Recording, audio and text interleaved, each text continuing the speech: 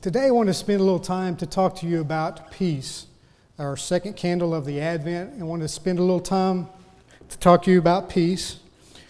Now, I know the first thing you think about when you think about Christmas and this time out of the year is peace, right? I mean, this has been sort of a year where Thanksgiving seems like it came late, and then the next week you know it's Advent and Christmas is here. So I sort of think about Christmas in this way, is that when my oldest was 13, 12 or 13, and he's 30 now, so this is the last time I ever did this, is we went to Six Flags, and there was a brand new ride there called the Texas Titan. And so, you know, this thing was enormous, several stories high, and you know, this was like he'd ridden the runaway mine train, but he'd never ridden a real roller coaster. So we stand in line for about 45 minutes and had plenty of time to think about this and back out, but I wasn't going to do it now.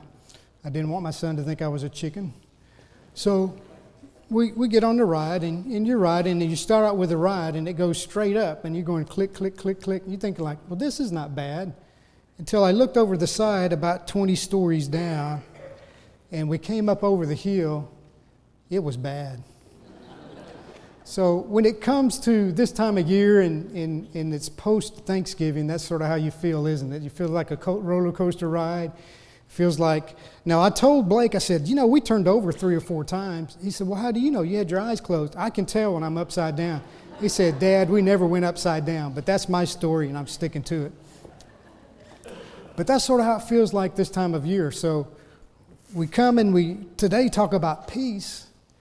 And peace doesn't seem natural, does it? It doesn't come to us naturally. Peace is not something that we ordinarily do. Peace and patience are 2 things that usually takes time. I posted a picture on Facebook this week, a couple of days ago, and it had a picture of me when I was still bright and shiny at my wedding when Donna and I got married, and I had jet black hair. It's not jet black anymore. So, but if you want to know about peace and patience, you look for somebody who's got a little gray around the temples, don't you? Their eyes wrinkle over at the sides. Those are the kind of people you talk to about peace. So I wanted to take you on a journey today to talk about 3 or 4 things that are concerning peace.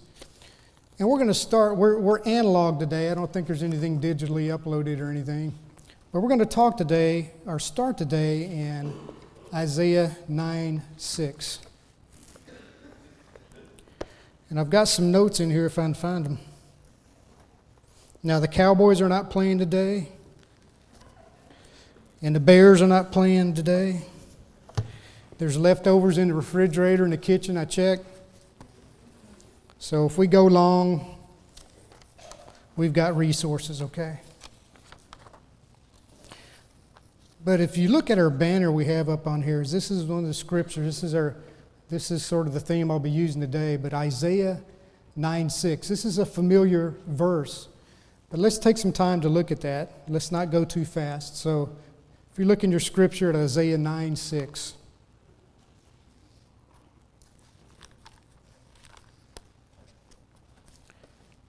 It says, for unto us a child is born, to us a son is given, and the government shall be upon his shoulders, and his name shall be called Wonderful Counselor, Mighty God, Everlasting Father, Prince of Peace.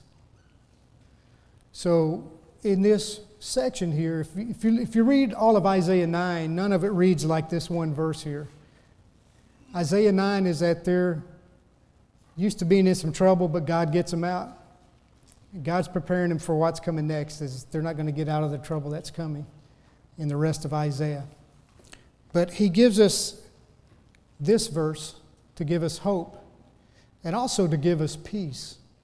But if we look at these 4 titles here, these are 4 titles that you give not only the Heavenly Father, but God the Son, because Jesus was a wonderful counselor. Or we can interpret that wonderful, we can interpret that as miraculous. We saw Jesus do miraculous things when he was here on earth. And we've experienced ourselves the miraculous thing that's God done in our life. So we can identify that God is the wonderful, the marvelous, the miraculous counselor. We also see a God that we can depend on because He is a mighty God. He is a sovereign God. There are no mistakes. God is not covering up our mistakes. God is a sovereign God. He knows what's going to happen. He knows when it's going to happen. But we can trust Him because we know that all power is in God and that He is a mighty God. And the encouraging thing is that He is an everlasting Father. Everlasting. That's always and forever. So God is going to be here, and He's going to be a Father that gives us wisdom. He's going to be a Father that cares for us, a Father that guides us. And then this last title is the one I want to talk to you today, is about the Prince of Peace. This is a title of royalty that we give Christ, that He is the Prince of Peace. And every prince has his subjects, and you are His subjects. If you've come into the kingdom and you are in the kingdom of God, you are serving the Prince of Peace. So we come to Him as a royal subject, as He is our royal. We come to Him as royal subjects. We come to serve Him, to worship Him, to adore Him, to give Him thanksgiving. We're going to read that in one of the other verses here. But that's what I wanted to think about today, is the Prince of Peace. And we're going to flip over a few pages and look at Isaiah 53.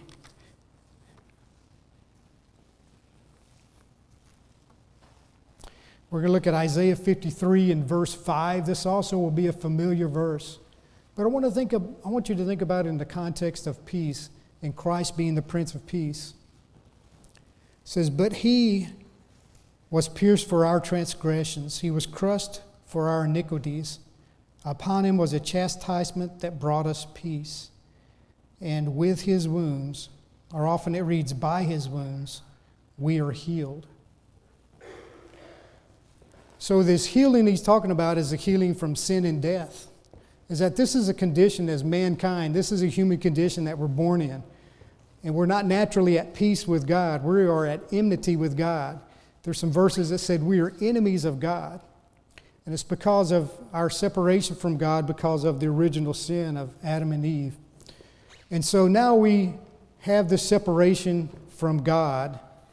In this verse He gives us is that He is not an angry God that wants to punish, but He is an angry God that is holy. He's not an angry God, but He is a holy God. He is a God that requires recompense. He is a God that requires a compensation, if you will, for our sins. And this is pointing out in Isaiah 53 as Christ is the perfect Lamb of God. Christ is the one who comes to pay that penalty of sin. And this is not your neighbor's sin. This is not the sin we see in the world, but this is the sin we see in the mirror. I don't have to get far past the mirror to see that I need help. So this is what Christ brings. This is what the Prince of Peace brings, as He comes and He brings to us that peace that only God can give. And it's a peace that we can enter into God because of the price that Christ paid. And it's a peace that none other can offer. It's only the priest that the everlasting Father, the Prince of Peace, can offer you. So we see that in Isaiah. We see this written probably 700-800 years before the birth of Christ in Bethlehem. So this is a remarkable thing that we see here. And this is the long-awaited Savior that we see. I also want to take time to look at another verse in Romans 5. This sort of brings this whole idea of paying for the transgressions of sin. If we look at Romans 5, that very first verse,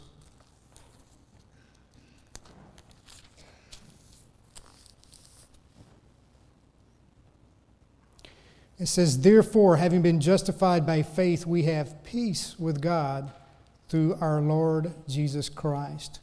So it goes on to explain in Romans 5 what this peace is. But this is a peace, as we look at Isaiah 53, this is a peace that came at a very costly price. And the price it cost was Christ's death on the cross to pay for our sins. And that's the only way we can have peace with God. So we see this in Isaiah 53, and we see it talking about being justified in Romans 5.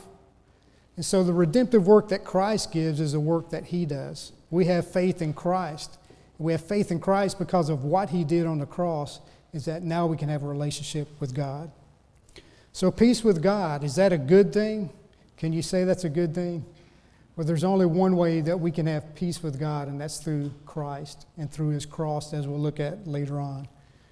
But this is a gift. These are gifts when we talk about love, joy, peace, patience, kindness, goodness, self-control, those fruit of the Spirit. These are only gifts. These are gifts that money can't buy. I can't go find a price tag for this. I can't look up peace on Amazon. I can look it up, but it's not going to be peace we talk about here. So this is something that transcends our earthly world and goes into our spiritual world and gives us peace through Christ, through God. So peace with God is where we would start when we talk about peace. The next thing is a big deal too. This is peace with self. Have you met yourself? I mean, some of you people are messed up. But like I said, is that I don't have to look past the mirror. I have to deal. That's the person I have to deal with. But peace with self is a big deal. And we also see that coming through the reconciliation of Jesus Christ, through His redemptive work. So when we talk about peace with self, let's take a look at Philippians 4, 6, and 7. Y'all didn't know I was going to give you a Bible drill today.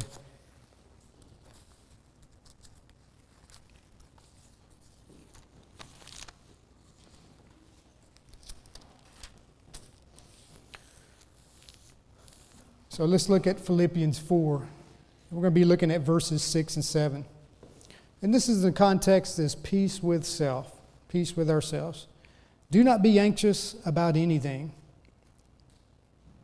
but in everything by prayer and supplication with thanksgiving, let your requests be known to God, and the peace of God that surpasses all understanding will guard your hearts and your minds in Christ Jesus. So again, this is not a normal condition. If you're talking to somebody and they're upset about something, they have stuff going on, they're anxious about something, what do you tell them? Don't be anxious. Is that what you tell them? How much does that help? That doesn't help. But anxious is a normal setting. So we sort of see this contrast of anxiousness, of angst, against peace. And God calls us to peace through His Lord and Savior, through Jesus Christ. So in order for us to receive this peace or to be anxious for nothing, what do we need to do? Is we need to pray to God. So, and I think John's the one who said this. I'll give him credit for it. But the Bible is God's way of Him talking to us. And prayer is our way to talk to God. And so that's what He's saying here, is that when we're anxious, where do we go? Well, usually I get on the phone or I get on the Facebook or my messenger or my texting, and I start texting other people. But that's not what it says here. It says that we go to God. We go to God with our prayers. We go to God with thanksgiving, supplications. So a good way to remember this when you're praying to God is the acronym ACTS, A-C-T-S. Is when we go to God in prayer, we can do these 4 things. And the first one is adoration. We give God the adoration that is due Him. We adore Him. We love Him because of what we've seen Him do on the cross. We love Him because there's no other way we can have redemption. There's only hope we have is through Jesus Christ. So He's worthy of our adoration. He is the Prince of Peace. And then we have confessions. So you should be able to come up with a short list of what you need to confess. If not, talk to your spouse. I'm sure she has a list. Her list is probably longer than yours, but just want to let you know. But we come to God and we confess our sins and tell Him we need help. And also Thanksgiving. Thanksgiving, we just entered a time of Thanksgiving by celebrating Thanksgiving, but also throughout the whole year and through the rest of the years, we come to Christmas, we get together with family, we receive gifts, we give gifts. We are always in this spirit of Thanksgiving. But we need to go to God every day with thanksgiving just because of what He's given us, because He has given us peace, because He has given us hope. And then supplication. So I'm adoring Christ. I'm confessing to Christ. Okay? I'm giving thanksgiving to Christ. And after I've done those things, I can come to Him with my supplications, my prayers. Now, usually we have a panic button. Spiritually, is that I go about my way, I do my life, And then when I get in trouble, I get in a panic, somebody's in the hospital, I don't know what to do, I hit the panic button. But in this verse here in Philippians, it talks about this is sort of a condition that we have in life, is that if we go around and we just have a constant spirit of adoration, confession, thanksgiving, and supplication, we won't be anxious. We can enter into His peace. We can know that His peace is real and that it comes to us, and that this is a peace this is a peace that only God can give. It's not a peace that the world knows. And if you experience that, you know that. You've gone through difficult times yourself, I'm sure, either through health or finances or family condition and stuff, and you've entered into this peace because you've come to God and you've prayed to Him. And people on the outside are looking at that. Now, how could they be peaceful for that? How can they thank God in these times of trouble? So even your thanksgiving and your supplication and your confession and your peace is a witness to God's good work. So I would encourage you that as we seek peace with self, is that this is where we go. We go to prayer, we talk to God, we'll receive His peace. That's the promise we see here, Philippians 6 and 7. Now this one may be too long to talk about, but we're going to talk about peace with others. Peace with others. So I'm not going to ask for confessions at this time, but Christmas is a wonderful time, but it's also sometimes a trying time because you have lots going on. You are fellowshipping with other people, you're entertaining family, you're doing things. You don't have enough time to do all the things that's on your calendars. But this is a time that we seek for peace with others. In Colossians 3:15, we say, "And let the peace of Christ rule in your hearts, to which indeed you were called in one body, and to be thankful." So I hope today as you come to church and you come together as the body, you come together as a body of Christ, is that you do experience peace, is that you are not anxious here, is that you don't have this going on here, you're not butting heads with your fellow Christians here, is that we can come here and we can confess to God, we can give thanksgiving, and we can experience His peace. So we come together and we receive peace with others because of the redemptive work of Christ that we see. So I hope that you're experiencing peace with others. If you're not experiencing peace with others, you may need to look at the verse above this and go to God in prayer, and don't be anxious, and give Him thanksgiving and give Him confessions and adoration and supplications, and you will receive that peace with others. But this is a peace, as I read in this verse, this looks like this is a peace among believers. Because we know that outside these doors is that it's not as peaceful as we have experienced when we enter into the world. But that's okay because we have a peace that goes beyond all understanding because we have a relationship with Christ. And let's talk about that when we go to Colossians 1:19. Just a couple of pages ahead of there. And it says, "For in Him all the fullness of God was pleased to dwell, and through Him to reconcile to Himself all things, whether on earth or in heaven, making peace by the blood of His cross."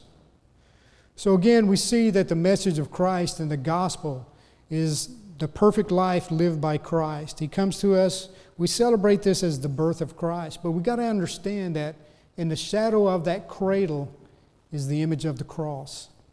Is that Christ came to live a perfect life, to